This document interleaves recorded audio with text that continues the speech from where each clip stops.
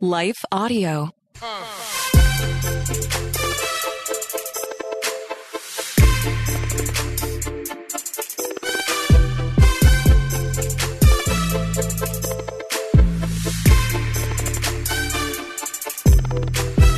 Hey guys, welcome to Questions with Caden. I'm your host, Caden Fabrizio, and I'm very excited for today's episode. Today is a big day. It is the first episode of season 2. I genuinely can't believe we're here. We made it to a second season. It's like, praise God, give all the glory to Jesus, because I don't know how we made it through the first one. But I'm really, really excited for today's conversation. I want to let you guys know, though, there's been some changes to the podcast for season 2, some very exciting ones. The first being, as you can see, we're in a brand new studio space. I want to shout out You and Me Media in Pasadena, California, for having us into the studio. It's beautiful. If you're in the area and you need a place to record, this is the spot. Look them up. Their website is youandmemedia.co. They're amazing. They're like family to us. And if you need a spot, this is definitely your spot. Secondly, we've got some merch coming out. I know we've been talking about merch. I don't know. I feel like I've been talking about it since we started this podcast. I just love clothing. I love fashion. And I've always wanted our listeners and myself to have some things that we can rock to show that we're part of the QWC family. And within the week, next week potentially, merch will be dropping. So if you want to be the first to know when it drops, go ahead and go to cadenfabrizio.com. Again, that's cadenfabrizio.com. Scroll all the way to the bottom and click join the newsletter, enter your email address, and you will be the first to know when the merch stuff drops, and even potentially get a coupon code for 10% off. So if you want to do that, go ahead and go to cadenfabrizio.com to be in the know about the merch. Thirdly, I do want to give a big shout out to Life Audio. We have officially joined their network. Round of applause. And they've partnered with us on this podcast to help take it to new heights and a new level. And I'm very excited about that. They're incredible. They're an incredible faith-based organization that believes in the work of what God's doing through the internet and through podcasting. And so I'm very, very, very excited about that. But that's everything I wanted to let you guys know before we jump into this episode. I got an intro for you that I filmed when we filmed the episode, so I'm going to be in some different clothes, but I think you're going to be really excited for this episode with Elyse Murphy. But before we jump in, we got a quick word from our sponsor, and then we'll get the conversation started. Elyse Murphy on the podcast today. I'm so excited. What up, my big sister from Australia? I'm so excited you finally let me in. We had to vet you a bit before we can get you on the podcast. And that's fair, because anything could happen, honestly. It's true. We're not sure what's going to come out of your mouth, but we know it's going to have an Australian accent, and so it's going to sound good. I know, so it sounds spiritual, even though Australia was founded on convicts who survived. But yeah, really, but hey, we're all... aren't they redeemed? Come on, somebody. Aren't they? Barely saved, but redeemed. I was once a criminal of Christ. Hey. Ha! Oh, hey, cool. Shote, yo. I was a convict, and now I see. I was once an enemy of... Yo, guys, I am so excited to have Elyse on the podcast today.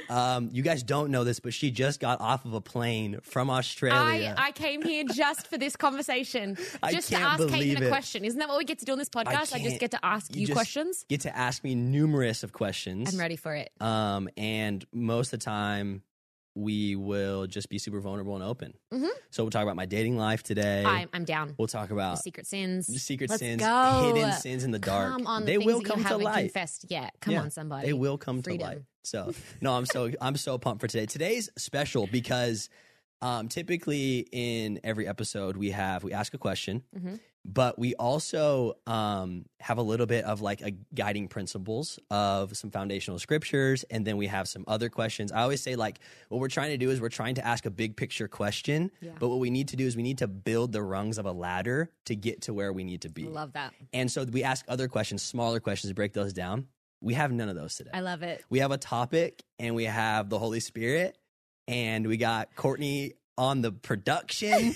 We got You and Me Media. Shout we got out. Mike in the back. I just want to say this, too. This is a huge day because this is the first time that Questions with Caden is in studio, in person with a guest. You're actually our first in-person guest. Like, wait a second. Which is huge. This is which dangerous. Is huge. This feels dangerous. It is dangerous. We gave you a huge responsibility here at Questions with Caden. I'm not sweating, you're sweating. Yeah, and you decided to go barefoot. Yeah, so honestly, I don't know if that was a good call. I think it is. I think that was especially a good call. I'm so excited, though. I really can't wait. Perfect. I genuinely can't wait. I think it's important that I think for Courtney to know, and the people at You and Me Media and you, like, this is genuinely something I've prayed for a while. Yeah. Like praying for a space to sit down with people I love, like you, and have good conversations that really the Holy Spirit guides. And hopefully we can give things for the listeners to glean from and learn from and grow from, and they can click off this podcast better than how they clicked on it. And I love that. What we get to do today is really just a testament of prayer, but the faithfulness of Christ, and also just the amazing people at You and Me Media. So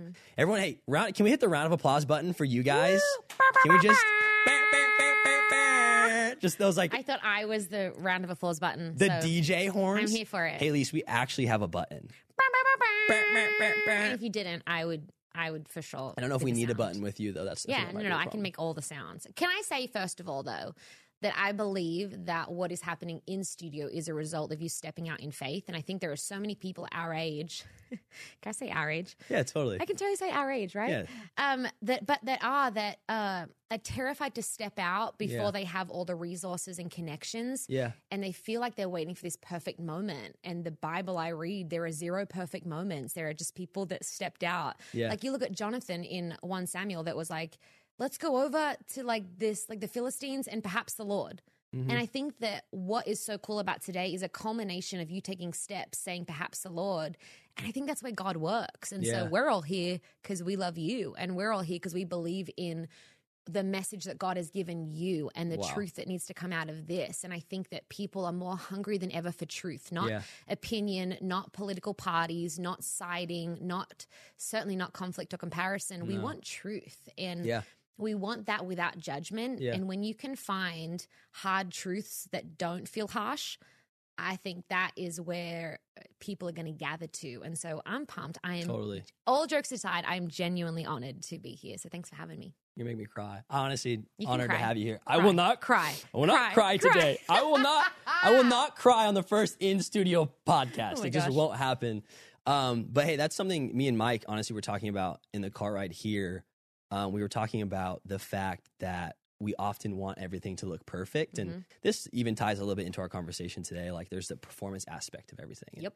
there's a pressure, especially now in our generation and in what you see because of social media, and just everyone kind of has a brand now, which is an interesting concept. thing. But there's a pressure to be perfect, and there's a pressure for everything to look a certain way. And Mike and I were talking about content creation on the way here, and Mike does content creation as well. And he was like, for the people that can't see Mike's one of my buddies here helping us out Mike's today. our stage mom. Mike's on the team. We love him a ton. Hey, Mikey. But we just, we were talking to him. We're like, hey, the problem is not that an expectation of excellence is not a problem. It's the problem when we try and balance fear and faith, and then we think that the fear we have is because we almost blame and use excellence as like a crutch to say like, oh, well, I can't do this yet because it's not excellent or it's not good enough. When the fact is, it's like, I just think you're afraid. Yeah. And also, by the way, an excellent spirit isn't in the Bible. Yeah, absolutely. It talks about Daniel, yes, being excellent and people doing things excellently. And the Queen of Sheba, her like breath was taken away because of the excellence of what they had built. Yeah. But when we talk about a spirit of excellence, that's not in the Bible. And so when we have been preaching about like, you got to do things with an excellent spirit, you want to do things in a way that is to a standard that you're proud of. Totally. But sometimes the fear of it is disguised by it's an also excuse. like worship. Like you want that excellence to be an offering to Christ, right? You want the excellence you operate in. Like You and Me Media, they're so good. It's so excellent in here. Like operating in excellence because it's unto the Lord. Yes. But what I was saying too is like oftentimes we get stuck in that fear, and we often have this battle of like, well, it's got to be faith over fear. And if you have fear, you don't have faith. But like, I don't know if that's true. No. Like I was just reading, Gideon's been like a story that God's been just pounding me in the teeth with. We can go into that if you want. And after Gideon says, okay, fine, I'll go fight the Midianites. And after the Lord takes like over 2/3 of his army, more than 2/3 away. He's left with 300 people. Yep. The Lord says to him, he goes, hey, if you're afraid, the night before the battle, he goes, if you're afraid, go down to the Midianite camp and spy on them. And the very next verse, it said, so Gideon went down to the Midianite camp. And what you see is like right before he acts in faith, and even in the midst of acting in faith, he still had fear, but he had fear that he gave to the Lord. Yep. And he said like, hey, I'm still going to step into whatever you're calling. So I'm afraid, and I'm going to acknowledge my fear, and I'm going to give it to the Lord. And so like I was telling Mike, it's not mutually exclusive, faith and fear, and this pressure of excellence, it's not mutually exclusive. Everyone was But honestly, afraid. it's almost like a blessing to have a little bit of that fear when you step out to do Yeah. something, because you like know one of two things. You know, okay, God's on it, and I'm afraid to fail, but I'm not afraid to do it. Mhm. And then you know the second thing is like, I can give this fear to the Lord as an offering. That's so true. That's like the story of Gideon was something I was just recently studying. 2020, I moved to LA. I don't know if we're meant to read that. I'm just going to start talking and you tell me when to stop talking. No, you do your thing. Okay, good. Because we don't have questions. We'll ask the big question of the day and go in at that. But this is a good conversation I love it. so far. Yeah. Well, because the Gideon thing was massive for me. I moved to LA from Australia to be in ministry, not media. I'm like the first person ever, it feels like, to move to Hollywood to be like, work for the church. Who did that? Like, I'm going to come here. Everyone else is like, be on staff. Yeah, I'm going to be an actress. I'm like, I'm going to be a pastor.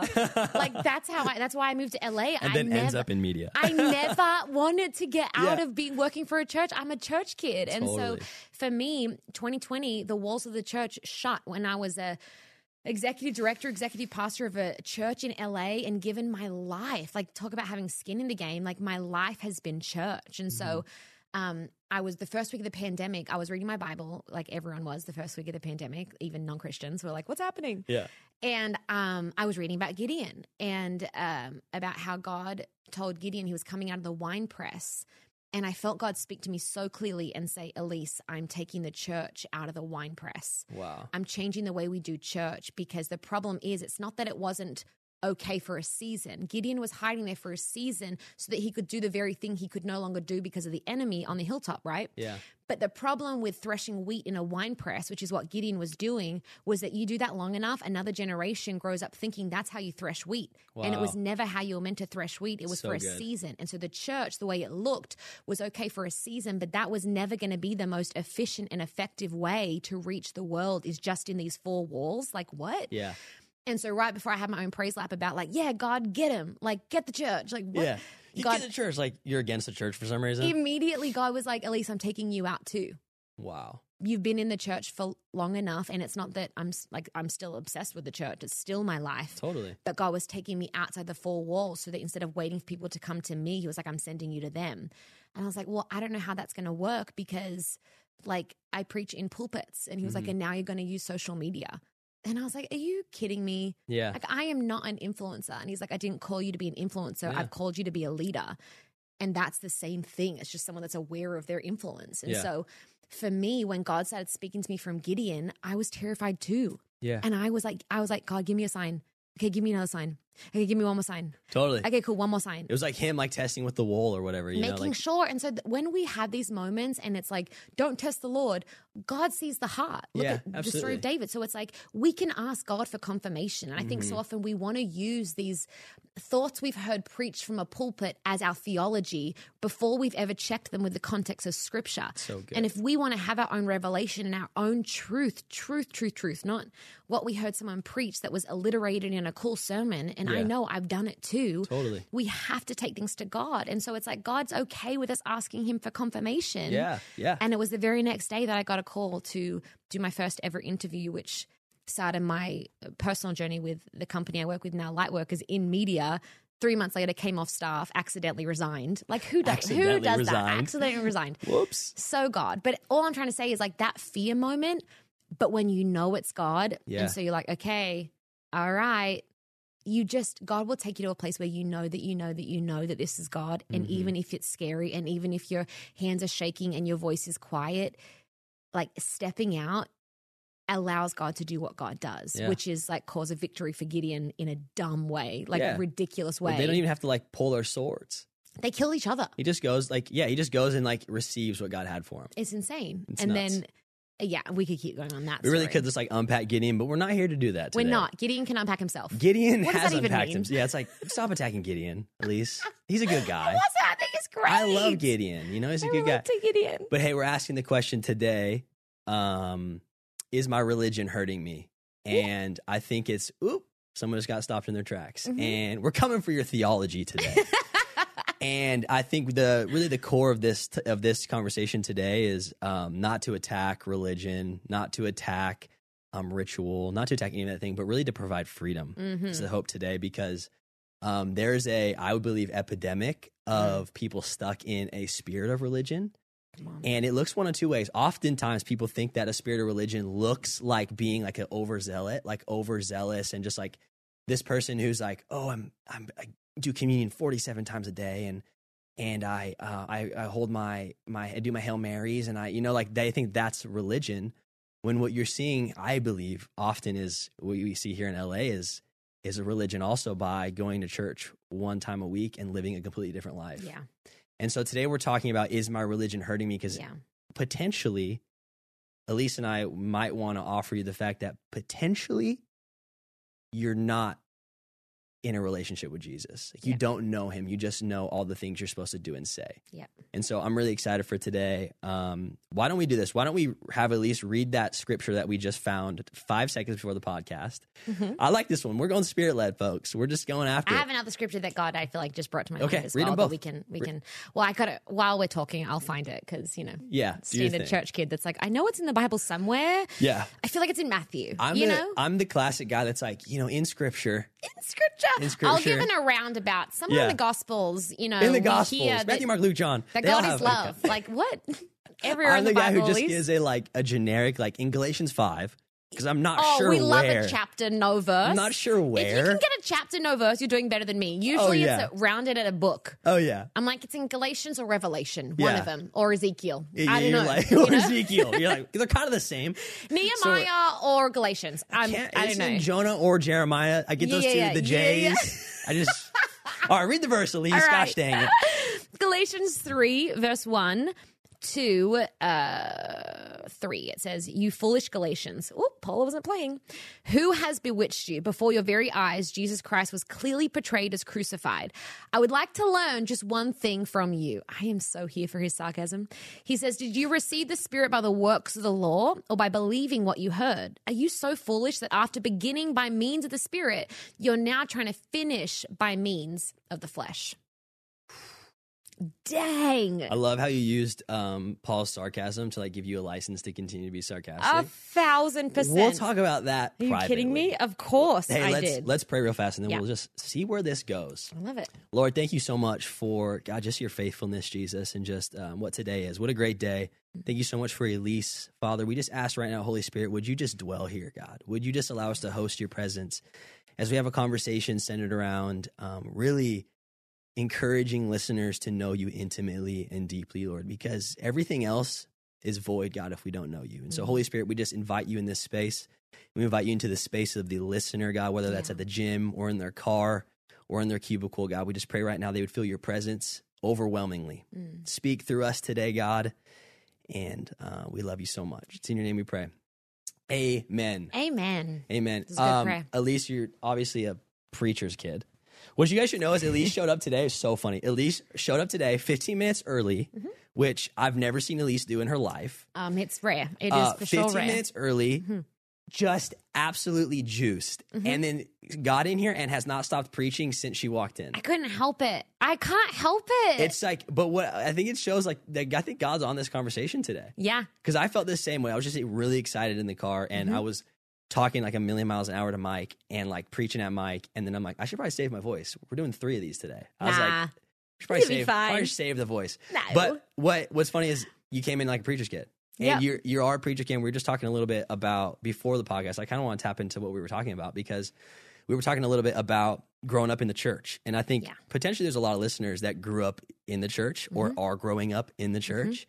And like I told you, I'm not a preacher's kid, but I'm just the closest thing to it. My parents were involved in every single ministry. My mom had a thing called God's Girls. She did every Wednesday night for 6, 7, 8 years. Caden. I that Elevation song. It's like, Mama used to drag me to church. Talking to Jesus. I know all of them. Sunday morning and Wednesday night. That's me. I was dragged to church Sunday, going, kicking, and screaming. Cocky shots? No, praise God, my mom believed in skinny jeans back then even. Shout out, Mom, for my problem with skinny jeans. But you were there all the time in church. Same. All the time. Same. And you said you had the same experience growing up as a preacher's kid. Yeah. But let's talk a little bit about that pressure of and what that kind of breeds. I know. I grew up in church, pastor's kid. My dad was Pastor Brian Houston's right-hand guy for a bunch of years at a small church, Hillsong. What church is that? Hillsong? I don't know if you know that. Yeah, they've done. Is that Canadian? They've tried to do a couple of albums too, They and had some. We all have to sing a song to the Lord, and that was theirs. So They did their best. But then when I was 7, we moved to the south part of Sydney and took over a church there. And I was there until I moved to LA and grew up in church trying to figure out, like, why don't I feel like I fit in? Did you have that where it was like you'd be in school and I was like, how do I fit in here? But then I'd be in youth group and at church on Sundays. And yeah, in a sense, I had the run of the place because I had that PK card. Totally. But I also just felt like I didn't fit either. Yeah. And so for me, it was like constantly felt like I was being watched and in this fishbowl.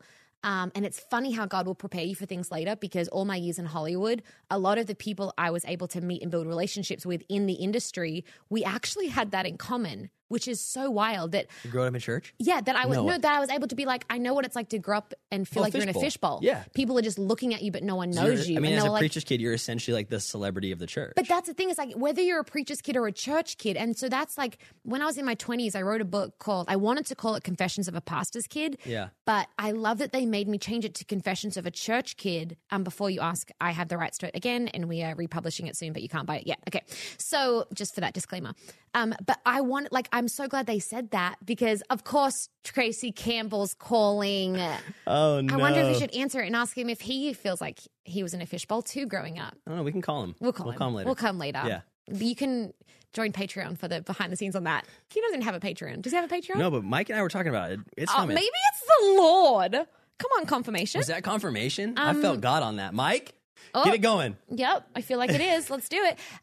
But yeah, like I was glad that they opened it up, because a church kid, whether you are technically a pastor's kid or a preacher's kid or whatever, or you just grew up in church, I think we all felt that pressure that I am representing Jesus. And if I do anything wrong, people like everyone's going to hell. Yeah. Like, did you feel that? Where I was like, if people knew that, like, I kissed that boy at that party on the weekend, or You don't have to talk about last weekend. That was last night. You know what I mean? No, Elyse, stop. But like, I grew up with that feeling of shame before I'd done anything wrong. As an adult, it's like when you drive and you see a police car behind you and suddenly you feel guilty and you're not quite sure why. Good. Yeah. That was me growing up in church. Wow. And I think a lot of us feel this, I'm guilty and I don't know why. Yeah. And it's the opposite of the gospel. Totally. But it's a real thing. And so it's like it wasn't until later in life that I started to realize a lot of that pressure was something I put on myself.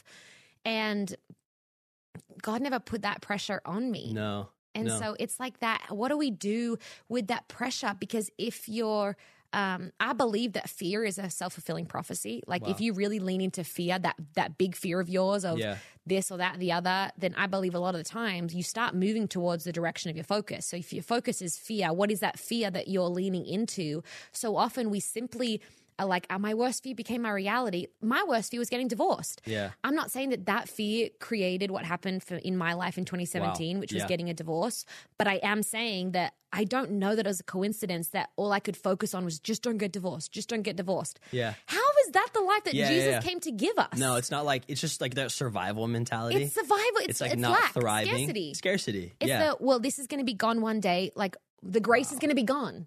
As if grace could run out. Yeah, as if. And that's like one side of the extreme of it. And then like you just said, the other side of it is anything in the name of religion that isn't truly life transformation, I think is void of God. And the verse I was going to find, but I don't fully know where it is, Matthew 11, it's like a whole sermon that I preach, by the way. But it's when Jesus is talking and he says, are you tired? Are you burnt out? Yeah. Come away with me and you'll discover your life. The amplified version of that verse, I think it's Matthew 11. I'm looking over here to Lex. I'm waiting to see if one of them is going to tell us what it is. Matthew 5 or Matthew 11. But the Amplified says, are you tired? Are you worn out, tired, burnt out on religious rituals that provide no peace? So good. Religious rituals that provide no peace. Maybe the very definition of being stuck with a religious spirit is doing the spiritual disciplines without the spirit. Yeah. Is having the religious rituals, but they don't give you any peace. Maybe peace is the very evidence that you're in relationship with Jesus. And if you don't have that peace, that's the sign for me, at least, my indicator that at least you're getting a little bit caught up in a religious way of doing life. What was it like? I guess I can't help asking questions too. What was it like for you growing up in church? And wrestling with it sounds so preachy, but like that real, like religion versus relationship and where that. No, that's a good question. So, like I said, I grew up closest thing to a preacher's kid, you know? Exactly. But like you, I never felt like I fit in at church. Mm-hmm. Like I grew up in a non-denominational, like mega church, but we were there since it was like 1,000 people. Yeah, you knew everyone. And everyone knew it grew into 10, 13,000 a weekend, but it didn't start that way. Mm-hmm. And I never felt like I fit in. And I remember like vividly having encounters with pastors and leaders being like, "Hey, you shouldn't wear that." Like Me too. like a man of God wouldn't wear that, and the man of God wouldn't have a faux hawk. Mm-hmm. Like a leader told me that one time, and someone else told me one time that like you, the way you act like a loser, and you're always going to be a loser. Are you kidding? And those were things that were spoken over me early in church. Oh, that makes me so mad. That made it's awful. But what I will give to those people is what they were trying to do was call a young kid higher. No, for sure. But what they were not understanding is what they were doing was burdening a young kid with religion. Was trauma. Was burdening a young kid with religion. Absolutely. And so for me, growing up in the church, it took me a long time to even like the church. Yep. I hated the church. You did? Like I just didn't enjoy church. Did you pretend to love it? Or No. Everyone knew I did not like to go to church. Really? Okay, yeah, like, you were that guy. I was that guy. But the thing was, is the Lord always had his hand on my heart. Mm-hmm. And so what I think I have a unique perspective of having this heart for, I now love the church. Of I've course. obviously passed all that and absolutely love the church. It's the bride of Christ. Like I have so much passion for the church. But I also have this perspective of like what God can do outside of the church with a person that's just hungry for his presence. Mm-hmm. And I think I have this unique perspective growing up in the church, not liking the church, but loving Jesus. Yep. And going like, I don't want to be at church on Wednesday night with all those weirdos and people that like dress like are in khakis. Like I just don't. And I grew up in a non-denominational church. It wasn't really like that, but there's still obviously those elements. And I was like, I don't really want to be there, but for some reason I did want to go home and just like put on worship music and like sit in the presence of God. Safe. Felt safe because what it felt like is I didn't have to be or pretend. Or perform. I didn't have to put on Saul's armor to show up to a church. Bro. I just got to be who I was when I was at home. And so what you saw for me is like you saw a guy who was like just extreme anxiety when he went to church because I was just like, I just don't belong here, dude. I just don't enjoy this. Wow. And then going home and being like, but I just love the Lord. Yeah. Like I just love the Lord so much. And then like church hopping and trying to find a place that I felt like I fit in and trying to find a place that didn't feel like I was burdened with religion or trying to find a place where like someone didn't want something from me or just feeling that. And that was the struggle for me for years, probably until I was about 20 years old, trying to figure out like, hey, where do I fit in a world where there's an expectation to look a certain way? Act a certain way. And act a certain way and perform a certain way. And what I realized is that the expectation that I was trying to carry was religion. And the expectation that Jesus had for me was not for me to look like anybody else, but was to look like him. Okay, so my question then is like, with you said it was to be like to look like religion. Yeah. What did that in your head look like? Yeah. So this is a great question. So I'm 18 years old. Mm-hmm. I'm playing college tennis. Of course you are. Oh gosh, I want to play tennis so bad, but I'm so bad at it. We'll go. I'm playing college tennis. My dream is to be a professional tennis player. Same. I get hurt my senior year before going to play college tennis, so I end up going to another school. Wow. End up at this small Christian school, playing tennis again, get injured again, have to have another surgery, find myself rock bottom. When I have this encounter with the Lord that calls me to ministry. And no one spoke it. This was just between you and God? No, that's 30,000 feet view. Yeah. I'll go in. So I go to a prayer room to try and get healing. Yeah. And I walk in and I'm like, I have like wrist problems. Like I've had 3 wrist surgeries. I'm like, I have wrist problems. Like I need healing. And there you go.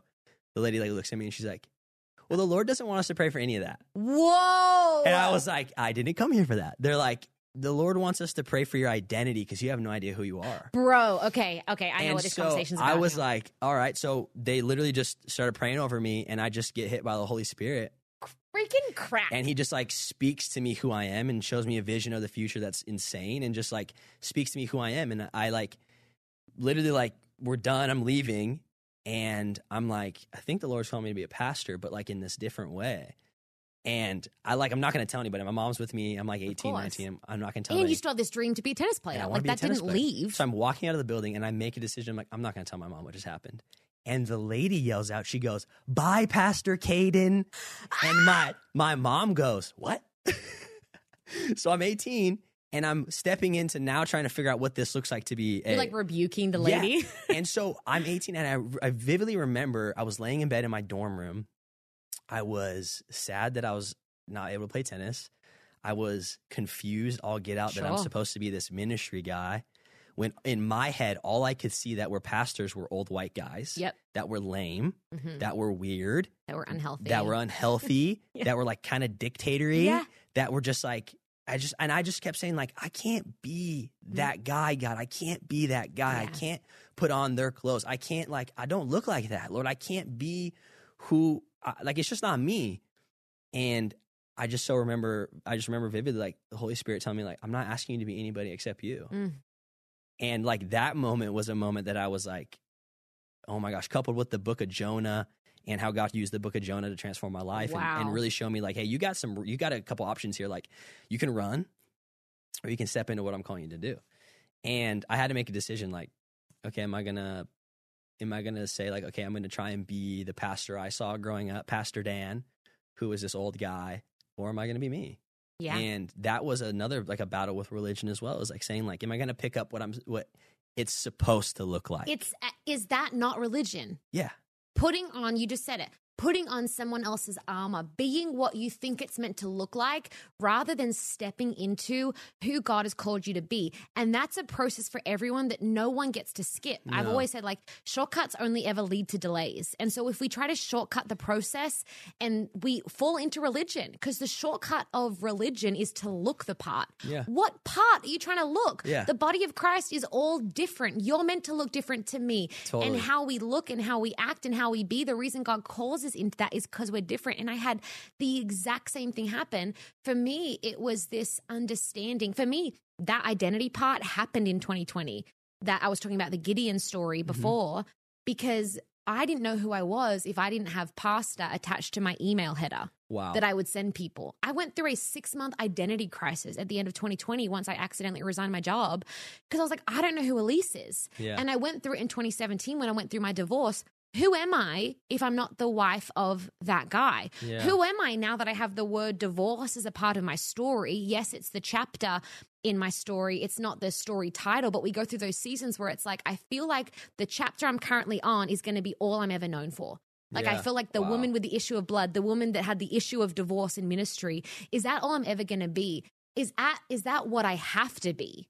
Yeah. And so I think that journey for everyone, especially church kids, who has God called you to be? Yeah. Not your parents, not your siblings, not what you've seen it look like. Honestly, not even what you've been prophesied over, unless it's like the thing that it sat in your spirit is because it resonated. Totally. So often we're told prophetically that God told that person who you're going to be, but take that to God yourself. Yeah, let him tell you. All of this is just about building your relationship with God. And I think God allows us to have these identity crises.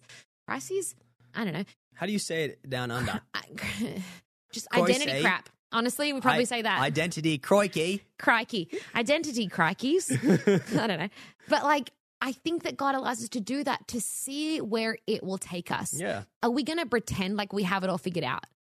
Totally. Are we done pretending everything's fine, or are we still doing that? Yeah. Are we still pretending, or are we done? Because I just feel like we're moving into a time now where God is raising up voices of people that have authenticity attached to it. Not perfection and certainly not performance, but is this a safe space to ask questions? Yeah. Is this a safe space for us to bring our questions to God? Yeah. Or one, do you feel like you have the answer to everyone's question? Or two, are you pretending like you don't have any questions? Yeah. Or are we going to have to keep walking to the hospital and pretending we're not hurt? That's the whole thing. God can't heal what we don't admit hurts. And I think that's speaking of the story of the woman with the issue of blood, she pushed through the crowd to get to Jesus. And it was the religious people. Anytime Jesus is condemning people, it was always a religious people. Yeah, absolutely. It was the people that was shunning her. Mm-hmm. Because the reality of our human nature is that we gather around people that look like us and limp like us, and the people that have the same sickness that I have. Because if you have the same sickness as I have, then we can justify it as a thorn in my flesh rather than actually being something we need to bring to Jesus. But we're all sick, and we all need to come to the feet of Jesus. We all need to come to the great physician, the great healer. And if we don't actually start to accept that we're all sick and we're all weak and we all need a savior, we all need Jesus, then we're just going to continue to gather around people that have the same sickness and justify our own sickness, when the reality is we all just need Jesus. Yeah. Yeah. Don't get me on my soapbox in that. I mean, I got to get you off of it so I can say something. I know. Sorry. It's like, wow, is this? I'm very. Whose podcast is this? I know. And now I have more questions for you. No, ask question. I just have to. I gotta share a thought though. I was thinking, like, I love how you kept talking about like the limp and the wound and trying to almost like use the idea I have a thorn in my flesh as like as a way to like get away with maybe the way you're living. But like I said earlier, like, we can't keep coming into church acting like everything is fine. Like, we can't keep coming into the hospital and like having a broken arm and hiding it behind our backs. So we're not showing the doctor. Like, if God's our great physician, then we have to be vulnerable and open. And the place to do that is in the house of God and is in his presence. And so the aspect of religion is walking into church and putting on the armor and looking a certain way and hiding what's really going on and not being vulnerable and being like, no, everything's great. Everything's fine. I'm okay. No, I don't struggle with pornography. Is my hidden sin? No, I don't gossip all the time. No, I don't. No, I'm not a wreck. No, I'm not anxious right now. No, I'm not like popping pills at the moment. No, I'm not a little drunk on my way to church right now because it makes me, it's like, let's just stop pretending. Yeah. And I think what happens is, like, you were talking a lot to the kids that grew up in church like us. But what about the person that finds Christ late, that walks into church and go, I like this Jesus guy, but all these people here, it feels off, and I have to pretend. I don't fit because I have these issues. Yeah, I got to look a certain way. Yeah. I got to fit in. I got to be a certain thing. In order to fit in this box church has become, I have to fit into a box of my own, and that's a tough place to be. And that's the danger of religion in the church and religion in our spirits and on us is like, not only are we hurting ourselves, but we're hurting others. Yeah. It's such a good way to say that. And I think that I don't know that we, the church, because I critique her because I love her and I am a part of her, the church. Yeah. We, the church, we critique her because we see potential of more. Like the story of my life. That's why I critique you. Yeah. Because it could get so much better. Thank you so much for your critique, Kaden. Thank you so much because you see the potential of more. Triggered from church. Okay. But like, we, the church, haven't done a great job of creating a safe enough space where people can come in and show their withered hand. Yeah. The reason we're hiding it, the reason that everyone is hiding a withered hand is because we've been taught the way for promotion, AKA religious stature in church, is to hide the weakness with fake vulnerability that shows you just enough to feel relatable, but not enough to break chains. Yeah. Because when I read the story of Jacob, the only way, Jacob, the one that stole his brother's blessing, he stole the blessing, later on is asking the angel that he's wrestling with, bless me. Bro, I thought you already took someone's blessing. Why are you asking God to bless you? Because we keep trying to get after these blessings that other people have, not realizing that God has one for us as well. But before he was going to bless Jacob, he said, what's your name? Be vulnerable. Yeah. Tell me who you are. Jacob means deceiver. Yeah. He was like, before I change your name to Israel, you got to come to me. You got to be vulnerable with me. And we haven't done a great job, I don't think, in the church with allowing people to limp in and then like praying for healing. And if they don't walk out whole, like we say it's their fault. Yeah. But the reality is we're all going to walk with a limp because life has made us limp. And anyone that has ever wrestled with God and their own theology will walk away with a limp, but a blessing. Yeah. And the two can coexist. Yeah. Yeah. We can coexist with it. And religion says that you cannot coexist with faith and fear. You cannot coexist. You can't hold grief and joy in the same moment. You can't coexist with being able to walk and take steps with a limp. Yeah. And it's just not what the Bible says. Yeah, and it's just not the stories that we read that are passed down from generation to generation about the fathers of our faith. They all walked with a limp. Yeah. And I think religious says I have to pretend that my hand isn't hurt or my hip hasn't been broken in order to look like I've been saved. Wow. I think too, there's this like notion also, like there's that side. I love this because there's always two sides. Always. Like there's that side. The extremes. And then there's the other side. The other notion is that there's a side of like not accepting that to walk with a limp. And then there's a side of believing that all you are is the limp. Mm-hmm. You know, and so like there has to be the intersection that Very is true. found in intimacy with the Lord. Yep. And I think in a renewed mind that lets you go like, hey, I'm not the limp. I'm not what other people have put on me. I'm not my issue. I'm not the my label. issue. Mm-hmm. And I actually can be whole. Yes. I actually can walk in freedom and Yes. fullness. I can do that because of who Christ is and what he's already done. Yes. And so it becomes less of a like, hey, what do I do? And it becomes more of like, what do I receive? And like, what can I receive open-handed Yep. from the Lord? Like, what has he already given us? You know, like I was thinking today, while I was like taking a shower and stuff, and I was thinking about like the gifts that God gives. And I was like, yo, God gives us so many gifts. Like, God is just continually giving us gifts, and he's just continually blessing us and giving us things. And I go, I wonder if his love language is gifts. Oh, I love that. And the Holy Spirit checked me so fast. Uh-oh. And he was like, I don't have a love language because my language is love. And I was like so shook because I'm like, what are we missing? Where we're saying I have to get the love of God, I must have to like perform for the love language of God. When like we're missing the fact How that could God all of understand God's my love? Or how could I understand his love when it's like, no, he is love. all of God's language is love. Yes. So all of his discipline is love. All of his blessing is love. Discipline All of says his he loves. intimacy Yes. is love. It's all love. Yes. And what we're doing when we're carrying a spirit of religion is we're carrying a spirit saying we need to work for the love. Yep. Instead of saying like, okay, if how God operates is love, and the Bible says I'm in Christ, which means we are one, that means I operate in love. Yeah. Which means I'm already loved, which means I don't have to perform for this love. I don't have to be religious for this love. Well, I don't have to be burdened by the ritual to gain the intimacy of who the Lord is. it's like, have you seen those kids that are running around trying to get their parents' attention? Like, and they're clearly just trying to get their dad's attention. Yeah. I think without understanding the revelation of who our Father is in love, we do that. Oh, wow. Yeah, we run around trying to perform to get God's attention when God's just looking at us the whole time. What a perfect picture of religion. Being like, are you done? Yeah. Like, are you done performing yet? And at the same time, when you have truly experienced love, you can't help. Like you can do, like I said, with a limp, you can do a lot with a limp. Yeah. You can walk, you can run, you can do. And out of the love, it's not a performance base. It's love equals action. Yeah.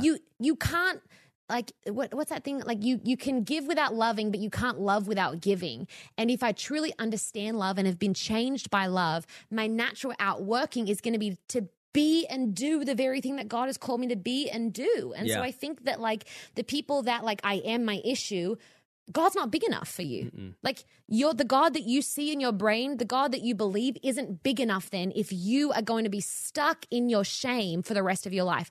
If you're going to continue to leave that chapter out of your story because you don't think that you should talk about it because shame has gotten a hold of you, then you don't truly understand love. I think it's Romans. See me taking the book? It's Romans. Somewhere in Romans 1 it through says, 15. But like there's no fear in love. Yeah. Because perfect love casts out fear. And so if you truly like those moments of fear, it's God, I don't understand your love, so will you help me? And the biggest thing I had to realize after I realized I could extend my withered hand, I could be broken, I could walk with a limp, was then you're also not stuck with your limp. No. You're not stuck in your story. No. Don't be stuck on your sentence. Yeah. Keep going, keep moving, because the chapter you're in isn't the whole story. And sometimes I think as Christians, we have to be stuck in our weakness. We're stuck in our shame. We're stuck in this dead end job. Who said that you were stuck like that? Nobody. Who said? And I think that often in those moments, it's like we can say a lot of the time, speaking of religious spirits, we're praying about something when we're not. We're procrastinating about something. Yeah. There's a big spirit of procrastination that looks like prayer. Totally. And it's like, actually, what if God's waiting on you? Yeah, my dad always says to me, it's the most annoying thing. Shout out, Dad. He always says, Shout out Caden's dad. He listens to every single one of these, so. He that. always says to me, he goes, pray a lot, but never be paralyzed by prayer. Oh, Cole, come on. Caden's dead. And yeah, fire chief will preach out here. Okay. But and it's like when you really are like in prayer seeking the Lord, it's the most frustrating thing. But when you're like really just procrastinating, it's the most like sobering thought. But that's where it comes to the Jonathan story where he says, perhaps the Lord. Yeah. He was in prayer by saying that. Yeah. who's like, yes, there are seasons where we wait on God and all that kind of stuff. But that season, like in Isaiah, it says that like those that wait on the Lord shall renew their strength. So if you're feeling weak or you're feeling like burnt out, then yes, spend some time waiting on God. Yeah. But when you're walking, it says that like we look at what people are doing, but God looks at your heart. So you really think you can mess up your life if you're walking truly with a heart, trying to please God, trying to like walk in what God has for you? God can redirect us, but he can't redirect us if we refuse to take the first step. Wow. And so a lot of it is actually, what's that big God dream that you have in your heart that you're terrified? Like everyone that's listening, us right now, what's that God dream? And are we waiting for something else to happen? Are we waiting, for somebody else to validate that dream, of a pastor to see it and be like, yeah, you are called to preach? If God already called you to preach, then where's your microphone? Yeah. If you say you don't have one, you're lying, because I have my phone right here Yeah. where I can open my Instagram and encourage someone with a Bible verse today. Totally. If you can't do that, why would God give you the platform that you feel like you need before you start? Yeah. Alicia Choli says, do you know Alicia? I thought you said Elyse. I was like, yeah, quote me. Elyse always said, no, Alicia Choli. She said, I was at a conference one time with Grant, and it was in Branson, Missouri. Shout out Grant. Shout out everyone. Shout out Branson, Missouri. Like, who does that? Like, there's like 7 people who live there. For real. I don't even know who that is. But like, if you're from Branson, I love you. I'm kidding. But what's up, Branson? And Alicia Choli said, following God is often just going off of your best God guesses. Yes. And I was like, that's insane, because she was saying is like, the best you can do sometimes is say, I think God's calling me to do this. Yep. And take that step that way. You know, that's a little bit of a tangent, but I have a buddy, is one of my best friends. He's really like a brother to me. Lives in NorCal. If he's listening, I'm talking about you, and I'm not going to say your name, but this is a guy that grew up in church, that he actually grew up in like I don't want to give too many details, a different setting of church. But his name like trying to rhymes pretend, with rhymes with Fike. But so Mike? Yeah, it's like Mike in the back. He's not like, me. bro, I told you that was in confidence. He's like, I told you this on the way here in confidence. No, so I came to your prayer room. He's like, dude, I can't trust you anymore. He's like, these religious people, man. So it's a confidential pastoral meeting. I literally almost said his name just right now. Listen, the amount of times my dad used to preach my confidential stories, he'd be like, so anyway, this young girl at school this week. I was like, come on, bro. Yeah. Like, And again? And everyone's gone. Still triggered by it. Yeah. We'll get healing later. We're going to pray over Elyse before Thank she you leaves. so much. Appreciate it. But, so my buddy, he lives up north. Schmike. It rhymes with Schmike. But he for years has been this guy that I've known him for like six years, and for years has been this guy that you would think has like had the deepest relationship with the Lord. Like you would think he was that guy you'd call for encouragement. He was the guy that just like had all the best things to say, the dude that could like say all the church things. And he called me like almost a year ago, and he goes, bro, he's like, God just freed me from religion. And I was like, what do you mean? He's like, I've never known the Lord. And I was like, what are you talking about? You're like questioning all of your own life decisions and everything. Like, bro, you've spoken in my life so much. I'm like, what do you mean? He's like, I just never knew the Lord, because now I know him intimately, and I'm not burdened by the performance. I'm not burdened by like what it's supposed to look like. I'm not burdened by whether or not we can wear hats in church anymore. Like, I'm not burdened by, he's like, because I know who Jesus is. Like, he's like, I actually like met him. And I hung up the phone, and I was just like, if that guy can go years and call me and go, I actually finally know the Lord, how many of us are right now are like, I actually don't know the Lord. I just know all the ways to look like I do. Okay, well, that will offend a bunch of people as well. But maybe the closest we are to thinking we have all the answers, the further we are from God. Yeah, I would agree. Which is why maybe like this podcast, you're a little Esther moment for such a time as this. Hey. Shonda. But the like questions, I think I grew up as a church kid thinking I had to have all the right answers to defend God. Yeah.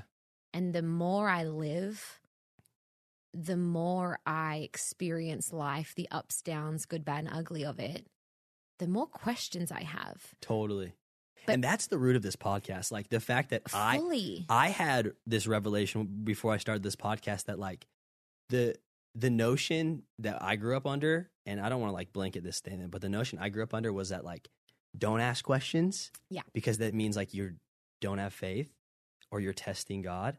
But like, Which I again, think Jesus loves our questions. Me too. Because I think our questions open up gates into heaven. Like I think our questions allow us to know more about the Lord, because he says, seek and you will find. Keep on knocking. Curiosity. Or keep asking. Yes. Keep being curious about me. Keep desiring to know the things of the Lord.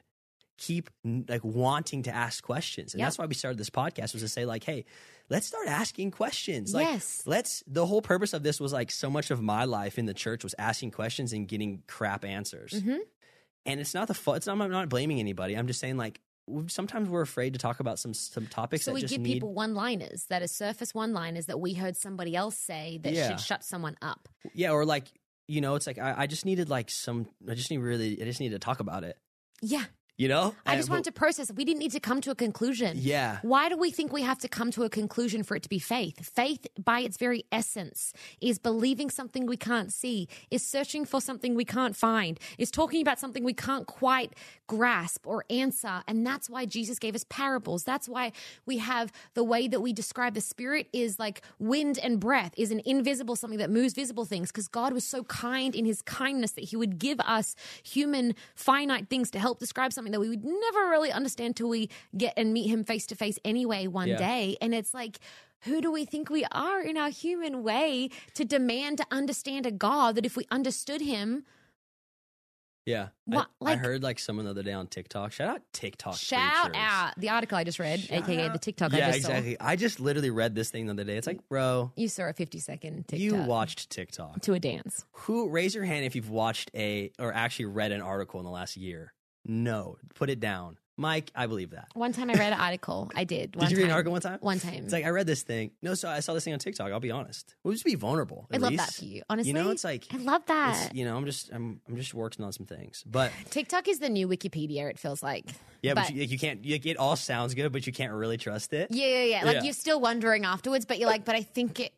But no, I'm pretty sure that that's true. I heard this thing on TikTok the other day. I was like, dang, that's so good. And I was like, more I was thinking about it, I was like, yeah. I don't think that's true. Yeah. And so I like Googled it. Not true. Super not true. Super not true. But very, very convincing. But super convincing. Yeah. Like, and entertaining. You can but say anyway, what were you saying that you watched anything this with thing authority on and TikTok? someone will believe you. It's like another tangent. I actually don't remember what I was saying. You saw a thing on TikTok about questions and about. What did I see on TikTok? I don't know. I'm trying to help you. Questions, not having having answers. The more we think we're sure of it. Faith is okay. So you have lost. I've lost it. I lost it. But here's my thing. Yeah, tell me. Is that I think that like I remember a friend who was. Deconstruction feels like a dirty word these days, but like who was going through her own deconstruction. And one of the things it can't be depending on how you're doing it. Exactly. Yeah. Like that's the thing. You don't want to like take your own little canoe away from the big ship and just like start paddling out by yourself, but like still be attached to something and people that can help you. But that's a great image. She said to me, one of the things that really discouraged her in it was that she went to a trusted Christian leader and said, I just have some questions. And the friend of hers, this Christian leader, looked back at her and was like, oh, really? Oh, bummer. And she said that for about 6 to 12 months sent her on her own journey because she didn't feel like she could ask questions. Yeah. And I think the more we can make a safe space for questions and just let people know that your questions, one, God can handle them, but there are also people that you can talk to about them as well. Yeah. I think that creates a curiosity that I think that Jesus loves. Like I've never met a critical person who was curious. Think about it.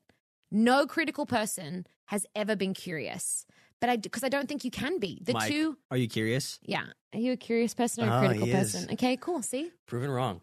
Just kidding. Oh, dang it. Mike. Schmike. But I think that's like one of the things in therapy when I went through my divorce that I had to really start to change in my life.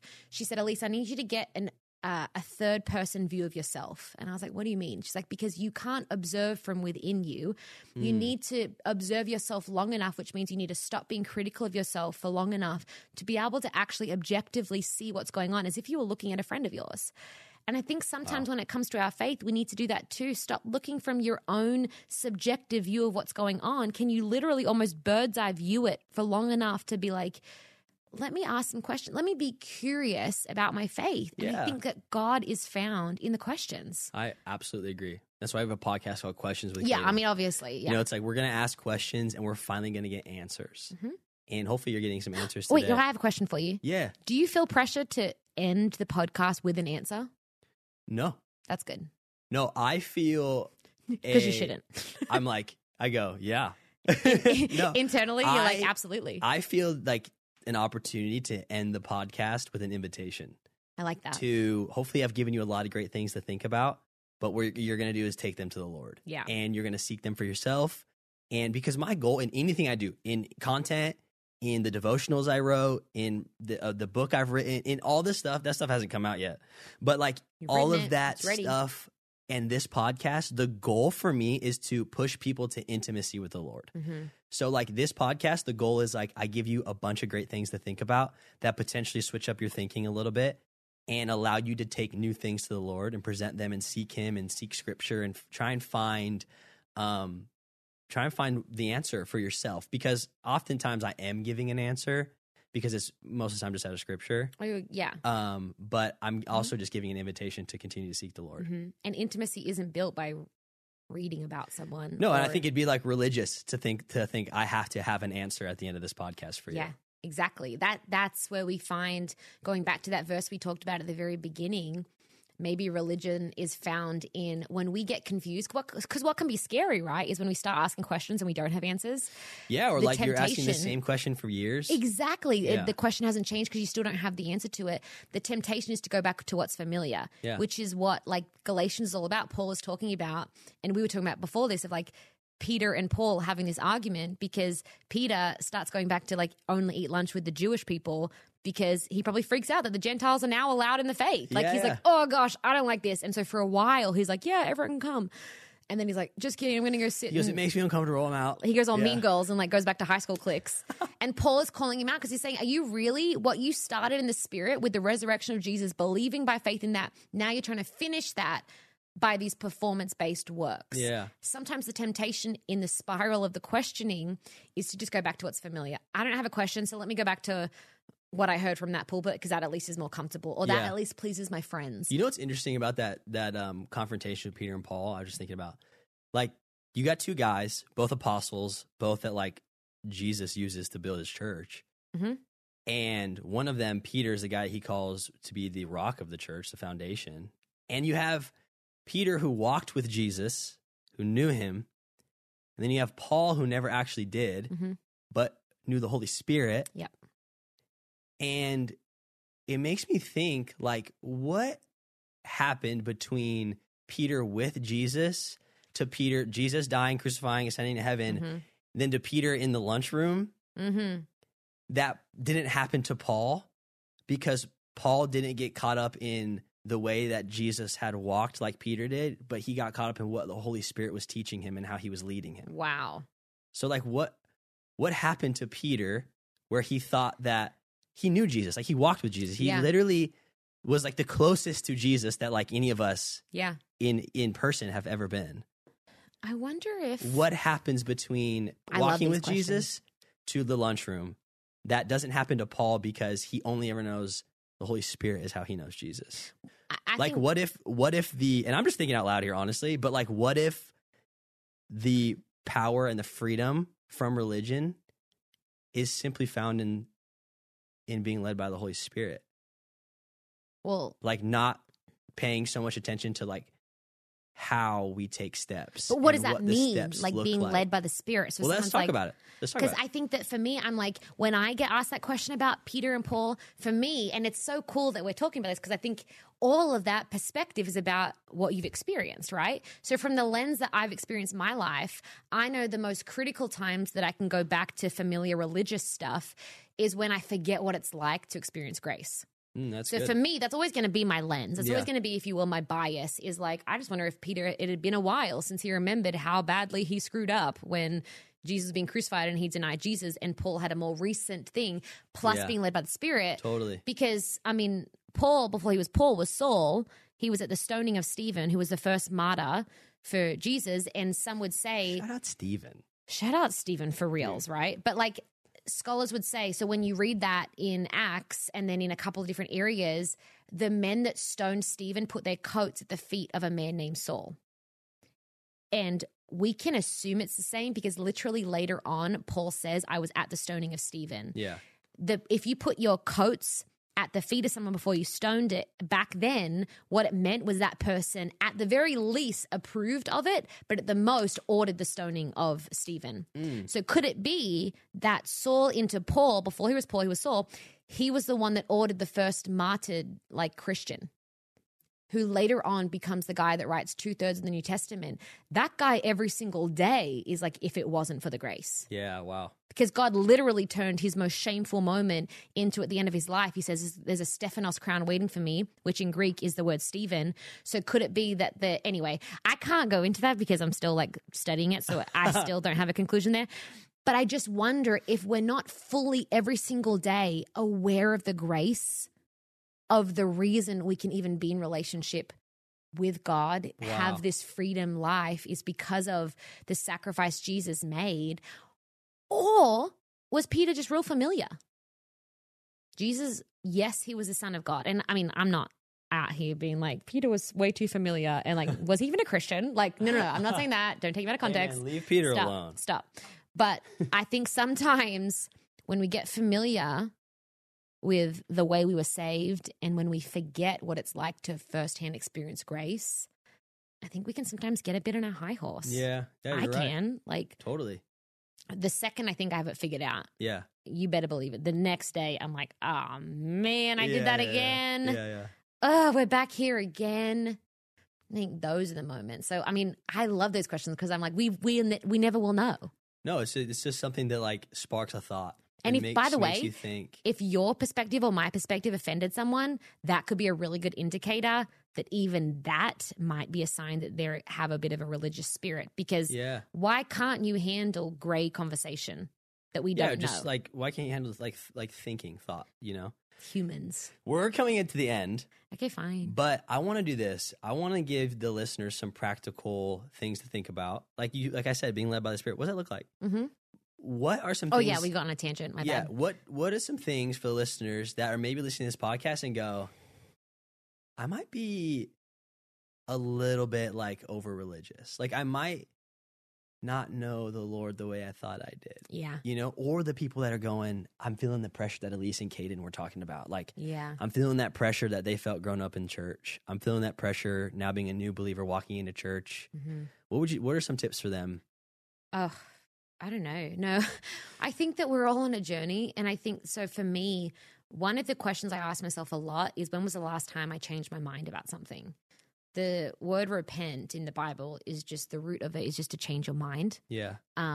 Repentance is just simply changing your mind. And so I think that, when was the last time that I had a conversation about something I fundamentally believed that, and I don't mean like now I just believe this differently, but like truly you had conversations with people being curious enough about your faith that you were like, I never saw it that way. Yeah. Wow, I never saw that scripture like that before. Yeah. And I think for me, a religious spirit is, no one can change my mind because what I believe is right. And it's more important for me to be right than to have conversation and connection. Wow. And so I try to make it a practice to sit with people, one that I disagree with, and to ask myself in the presence of God, is there something that you need to change my mind about? Is there something I need to repent for? Yeah.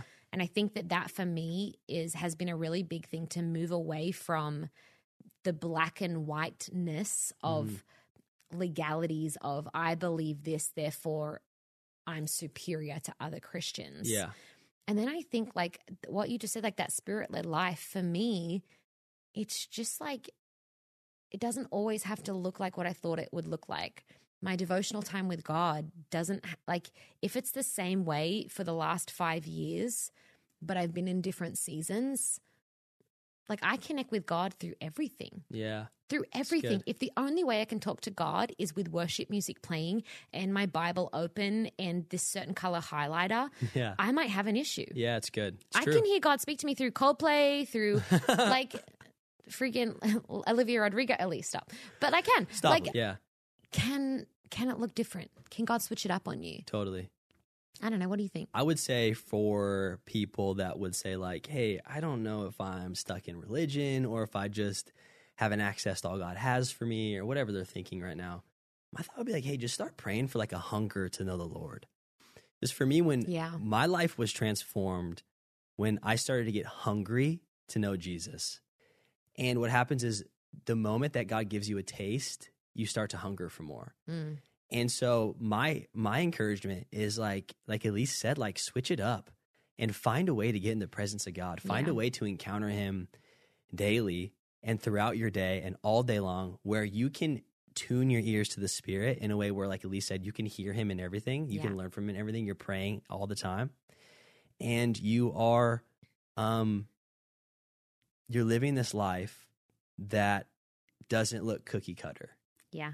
But you're living a life that is every day open to the new possibility of what Jesus has for that day because of how the Spirit is leading you. Exactly. And I think it starts with a hunger to know the Lord. That is so good. And I wonder, like, as you were just saying that, I just thought of one other thing of like, quite often when I get way too comfortable for way too long, I find myself in a cycle of religion. Yeah. When was the last time you were like, honestly prayed this? Crap, God, if you don't come through, I'm screwed. Yeah. Maybe you don't use those words. Maybe you use whatever words you use. But there's nothing like knowing God when like he has to come through for you because that's actual faith. Yeah, yeah. What we talked about at the start, like those things that scare you, those things that you step out and it's faith and fear at the same time. Like I think we get out of religion really well in a really good way when we step out of comfortable. Yeah, I agree with you. So whatever that looks like in some area, where have you taken a risk for God lately? Yeah. And I mean a real risk, not just like asking to go on a date or like going for a new job interview. Like when have you really stepped out for God? Yeah. Whereas if he doesn't come through or if this doesn't like isn't God, there's a bit of like egg on your face in a sense of like. Yeah. Egg on your face. Was that a real Australian There's thing? a lot of egg on your face. The shrimp on the barbie. There's a bit of a shrimp on the barbie. Do you guys say that actually? No. I mean, No. This is me trying to do an Australian accent that you're trying to do. You don't think you say that? Dylan, he's not Australian. He's not even Australian. No. But he Shout always adds the R's. And I just, it's so funny because he's like, the other day, he was like, I don't hear it. And then he said a word and he started dying. He's like, I hear it. Dude, you guys were hilarious. We were at a retreat all together a little while ago. You guys need your own podcast. I know he's done an episode, but like, you guys were hilarious. To have him, next time he's out here, I'm going to bring him here because to have him in person would be unbelievable. Game changer. It might just be a comedy podcast, to be honest. I think that's great. I think that like... Also, that's another thing of like, when did you have fun with God? God is fun. Yeah, it's so good. God is let's touch fun. on that real like, fast. There is joy. And I think like I was listening to Israel Houghton has a new worship album, which is fire, Israel, a New Breed. I think it's like Worship God Anywhere. I don't know. But one of the songs is literally called Fun. So good. And Israel's like, I don't think I've ever heard a worship song called Fun. And that to me is a problem because like...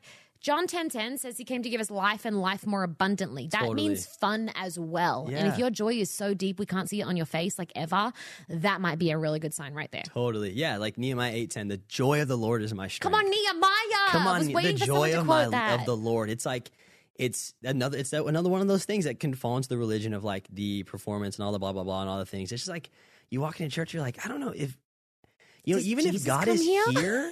like even if God is here, I don't know if I want to know that God. Yeah. Because he just like doesn't seem cool. I think that that's the biggest thing is that like Christians that are stuck in a religious spirit are crippled by like I love that your joy is so deep you can't see it on your face. Yeah, like so we can be so crippled by anxiety and seriousness and like the mission that God's given us. And yes, it is serious. And yes, it is. There are tough seasons. But like even more so in those tough seasons, find ways for joy to come into your life, for fun, for you to laugh and actually laugh, not just smile through your teeth. Yeah. Like actually fun being a Christian is attractive. Why? Because Jesus is attractive. And so if your life isn't attractive to other people, my friend, you may be walking in some religion. Yeah, I love have you watched The Chosen? Yes. Do you not like it? No, that was a lie. I haven't watched it yet, but I am meant to have watched it, but you don't know that. So I have an interview with them coming up soon. So I'm going to go watch that. Do you have an interview afternoon. with Jesus? Yes, himself. And you haven't watched the stuff? Please don't tell him. It's going to be a great interview. Yeah. Yeah. I'm So excited, about excited that, about that dying for our sins thing. Yeah, it's like, hey, so what was it like being on the cross? He's like, I'm not actually Jesus, right? I'm like, so tell me what it was like when you had to like be born in a manger. Yeah. He's like, I'm not actually. What's Mary like? I feel like her and I would be friends. Do I give you a Mary vibe a little bit? Am I giving off Mary vibes? Yeah. Or do I give Mary more like Elizabeth or like vibes? Magdalene? Which Do one? I have more of like a leaping spirit or like birthing the Savior spirit? I don't know. You know what I mean? You're like, I always felt like Paul. He's like, who is this chick? Once again, he's like, I am what not do the Savior. I'm not Jesus. I'm like, okay, but real quick, one more question. Yeah. You're like, but real fast. Are you still disappointed in Peter? Yeah, No, exactly. Elyse, Yeah. stop. Did you really let it go? In The Chosen, I love The Chosen, and I think this will be our last thought. We'll wrap it up. But You I said love that The 3 times. Chosen because I know I'm a preacher. We do that. The band can come. Yeah, the band can come up. Mike, get on the keys. It's like Mike's just the man doing everything today. Like, get on the keys. In The Chosen. I love The Chosen because what you see in that version of Jesus is this man full of joy. Yeah. And what you see in like Wow. a lot of other illustrations cool. of Jesus is like this very stoic, stern, like Angry. burdened, like even like upset Yeah. Jesus. But what you don't see is like a Jesus full of joy. And I think what's amazing about The Chosen, what I love about that is it paints a picture of Jesus that is non-religious because it doesn't let you paint him into one singular box around one singular emotion or around one singular characteristic or attribute, but it allows you to see him in the fullness of who he is, and joy is who he is. You know, I the love fruits of the that. Spirit are only fruit because it comes from who he is. Yes. And so I always say the fruits of the Spirit, they're just the characteristics of Jesus. And joy is one of those. Wow. And so if we're not seeing fruit like joy, I don't know if we're seeing Jesus. And I'm gonna drop the mic on that one. Elyse, thank you so much for coming on the podcast for real. I love you. I have to say I love you so much. I have to say that this podcast, there are so many people I could ask to come on this podcast, but I ask people that I know are not only just gifted preachers and anointed, but I see and I watch the way they live, and the way you live and the way you love people and who you are is just incredible. And it's the reason I wanted you on this podcast, because we don't need more faces and brands. We need more people with hearts that love the Lord and love people, and that's who you are. And so I love you. I'm so honored you came on this podcast. Thank you so much. You know I'm always here I'll for you. do anything you ever asked me to do, 1,000%. Oh, good. I have more stuff to ask you to do after Yeah, this. not just so yet, sweet. but, yeah. yeah, no, you go. This thank was you. your one thing for the month. Hey, guys, thanks so much for listening to the episode. I hope it encouraged you and inspired you.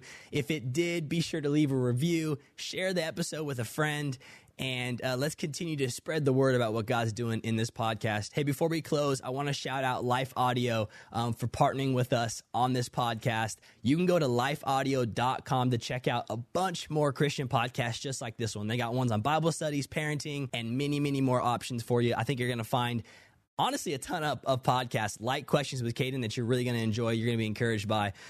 So be sure to check out Life Audio. Go to lifeaudio.com. Check out all the amazing things they're doing. We love them to death, and I think you're going to too. Hey, I love you so much. Praying for this week, believing that whatever God spoke to you through this podcast is going to encourage you and continue to permeate through your heart for the rest of the week. We'll see you next week. Love you.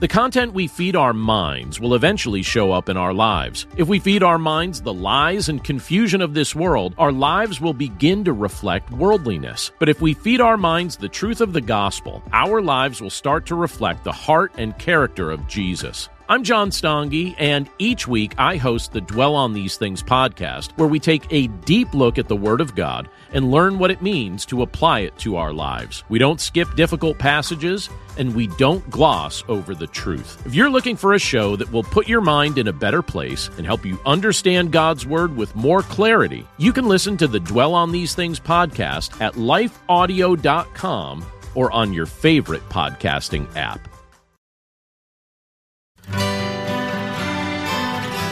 The Historical Jesus Podcast is the sweeping saga of the life and times of Galilean Jesus of Nazareth, as well as the faith, religion, and church founded to honor and disseminate his acts and teachings.